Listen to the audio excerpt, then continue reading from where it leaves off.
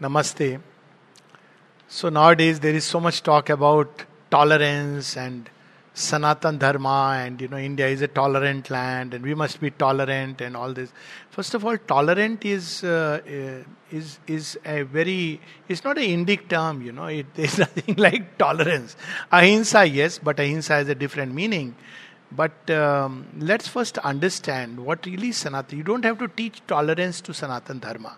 So Sanatana Dharma is, the beauty of Sanatana Dharma is, in nutshell, that let's take just the religion part. I'm not going into all this depth because we have done a 19 series talk. So just in every religion, we'll see there is a core which is like its own Veda. Veda, by that I mean a secret knowledge. Every person who starts a new religion, brings a new light. He has experienced some kind of knowledge which others don't have, and he gives a Veda. Then there is along with that an Achar Sanhita. How you should be, your attitudes, your thoughts, your feelings. There all these things comes. Ahimsa, this, that, 100 things. Different ways, aspects which come. Courage, speak the truth. Be fearless. There are several aspects. Be always calm. So there is about the inner being. What your inner being should be. And this inner being, what it should be is only to facilitate your entering into the core. So inner being is like a place where we have to undergo a wash before entering the sanctum sanctorum. If the inner being is not ready, you are not allowed into the sanctum sanctorum. And then there is something still outer, which is about the rituals, the rites, the karma kanda, the external things. So in Indian thought, all these were put together, seen as one single extension. But what happens over a period of time, the inmost core gets lost. Because while it's so easy to practice karma kanda, it's difficult to an extent, even the inner achar sanhita, to an extent. But very difficult to live the core because it's based on experience. So therefore in India, as opposed, as differentiated from other religions, especially Semitic religions, this core was kept intact because it allowed for new people to come and testify their experiences and even go beyond. If a yogi discovered something still higher, fair enough, he has discovered something greater. That's how we have Vedas as a compendium of all these highest spiritual realizations. So that's what it means. Vedanta, the highest that man had discovered. So that is how India preserved the core. Whereas religions were after the founder, who must have had some experience, we are not doubting or challenging that. But over a period of time, when the founder is gone, there is a crystallization of religion where nobody else is allowed to relive that experience. And if somebody relives that experience, he is considered a heretic. This is what happened in Christianity, this is what happened in Islam, and therefore they started losing contact with their own soul. And then later on, just to keep the empty shell intact, there comes stress on only the externals, forgetting the inner truth. So what happens then when there is only the external, the core is lost, then religion starts breeding fanaticism. In India, I must say this is a complete misunderstanding. There are no Hindu fanatics. Because a Hindu who is a Hindu, by the very fact it's inbuilt in him, he will not be a fanatic. So what about these people who suddenly chase away some cow snatchers and all? We have to understand that is not fanaticism. Fanaticism is where one is trying to impose one's own culture and one's belief system onto another by force of conversion.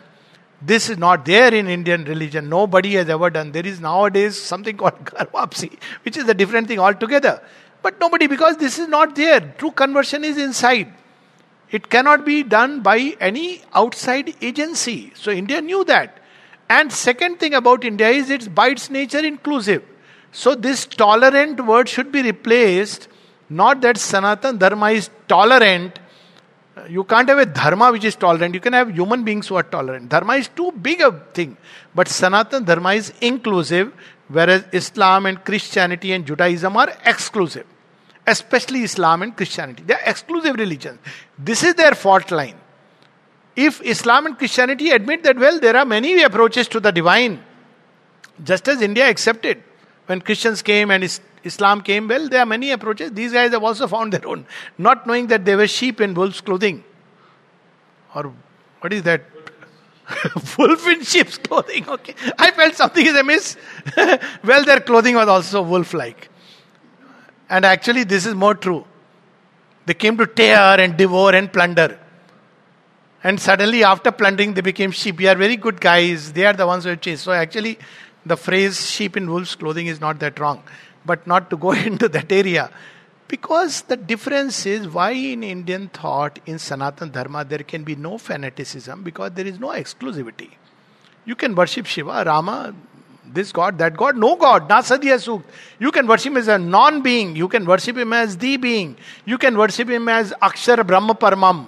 You can worship him as a Nigun, not worship him, but you can approach him as Nirgun. You can worship him as Sagun. You can form relations with God. You can equally say he is relationless, featureless, absolute. He is the supreme Purusha, but he is also in Ghat Ghat Kan Kan. How do you make such a religion fanatic? It's just impossible. So that word should not be used because it's just impossible, and history is a testimony to that. But then there is the other side of this problem. How does Sanatana Dharma deal with fanatics? Because then immediately it is told tolerant, non-tolerant, you are meant to be inclusive, we are inclusive. So there comes in action Dharma. So Sanatana Dharma has two aspects. Sanatan, universal. It accepts every approach to the divine. You know why even Charvak is included? Not because Charvak is a pure materialist. Charvak says only Pratyaksh is Praman. There are 6 Pramanas in Indian thought. So he says, I will believe only if I see. It's a different story that he doesn't try to see. But at least he accepts that I accept that I will believe that there is God if I have the Pratyaksh Praman. So he's accepted. Okay, at least you are accepting that.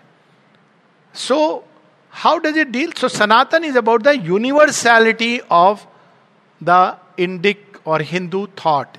All this controversy, Sanatan, Dharma, Hindu, doesn't matter. Hindu is those who practiced. Call them below Hindu Kush, Indus Valley civilization is irrelevant. But Hindus were the ones who preserved the Sanatan Dharma, and there is nothing wrong with saying that.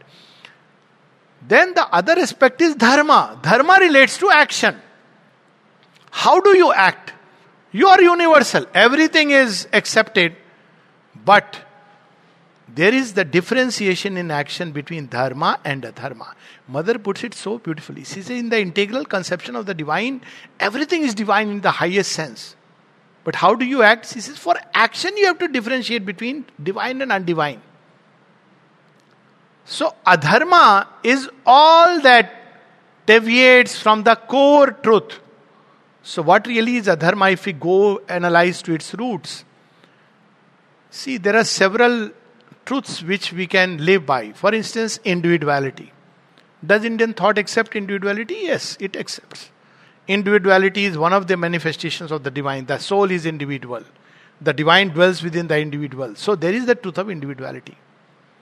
But separative ego is not somebody who lives only by the separative ego and says, you can say there is no God, that's fine. But if you say that world is only for me and myself, my kind and my kin, then this is adharma, because then you are upsetting the balance of the world. It doesn't ask us to believe that you must believe in God. Of course, yoga you require, that's a different story. But when we believe that we are separate and cut off from all the rest of this creation and the creator, then we are entering into the terrain of adharma. See, this dharma is so beautiful and it's subtle. It's about our inner being, inner state. And this adharma, then we will see it in many places. You may do a good job apparently, like making a vaccine, and yet be doing adharma. Because behind you, it is this thought, separate. World is meant for my devouring. I can devour any amount I want from anyone. Why? Because each of us is a law unto him oneself. Now, when adharma takes place, then dharma has to stay it. There are many aspects of adharma. I am touching mainly the aspect of fanaticism. There are many, many dimensions, and I think we have spoken about it. So, this, whenever there is adharma, regardless of your belief, your religion, your institution, those who are the bearers of the Dharma must stop it. Because, see, Ravan is a Shiva Bhakt. Ram is also a Shiva Bhakt. Does Rama say, oh, after all, we are same religion, let's shake hands? He doesn't say that. Whereas those Kapis, Kapishwar, Hanuman and all of they don't know about all this. And yet they become his friends and he saves them. So it's not about believing. So Ravan is doing adharma because he is misusing the scripture for purely selfish ends. Ravan within Lanka, making his Lanka beautiful Swarna, there is no problem.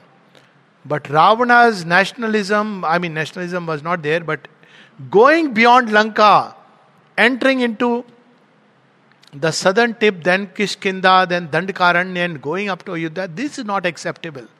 Because then that is adharma. So when each thing is in its own place, it's fine. You have that right. But the moment you transcend it, so it's not that people will call it dharma and adharma, but when you are transgressing, so that's what nowadays we talk about freedom of speech. So according to Indian thought, it is adharma if you are transgressing your boundary. And this boundary is not dictated by rule of constitution. See, mental rules have this problem. You can't make them absolute. But Sanatana Dharma brings something which can be applied for all time. Sanatana. So as long as I have freedom of speech, so long as I don't start abusing you, so long as I don't use it to hurt you, so long as I don't use it to dismember a nation or a group, the moment I do it, it is adharma. And adharma must be stayed. By whom? So in Indian thought, it was not given to everybody to stay adharma. There are those who understand the distinction and will point out this is adharma. Who were they? The Brahmins, the custodians of knowledge of the highest kind. So it was for them to declare boldly, courageously, this is adharma. And there were the Kshatriyas. Kshatriyas were those who were administrations, and in modern language, if you have to say, who were the Brahmins, who were now in modern language, who hold this knowledge. They must be, without fear of favor, point out wherever there is something which is adharma. And it's not about your beliefs, non-beliefs, your likes, dislikes. It is staying within your limits and boundaries. As one of the recent upcoming saints, kaide mein raho, faide mein raho. You be within your limits. Do what you want. You want to eat pork, you want to eat this, that, it's your problem. But don't start stealing somebody else's cows and other things. Well, this is also sensibilities. Every land has its sensibility. And one must respect it. When I went to Dubai, there was Roza, Ramzan. So I wouldn't get food anywhere, not even water. And if they were to check your bag and found water, there was a problem. How we managed? We went to the bathroom and knowing that, well, tap water is also filtered and, believing in Lord, take care, we drank water. Now, you see, because, we didn't say how foolish you are, because the sensibility of each place, we respect it.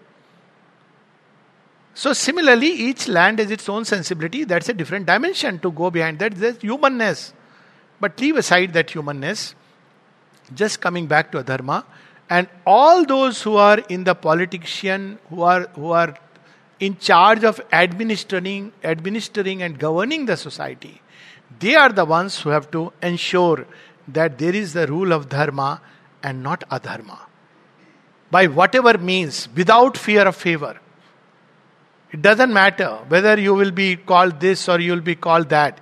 In this sense, Gandhi was doing gross adharma when he allowed the Noakhali massacre.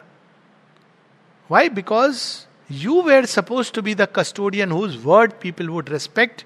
And what were you doing? You were allowing something which was absolute adharma to happen. And when Hindus would retaliate, you were going on fast. The retaliation of Hindu was correct. Why? Because to defend yourself is part of your dharma. So when we look at it like this, we understand that, well, religious intolerance, ideological intolerance, and especially when this intolerance begins to threaten civilizational values, when it begins to threaten human values, forget about civilizational values, when it begins to threaten a nation just because you want a separate state, because you fancy an external way of life, not, you've forgotten the inner. That's what Khalistan is all about. Where is the teaching of Guru Nanak in all this, nonsense?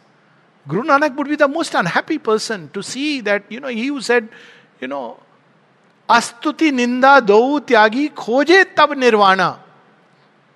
साधो मन का मान त्यागो काम क्रोध संगति दुर्जन की तासे आनिश भागो.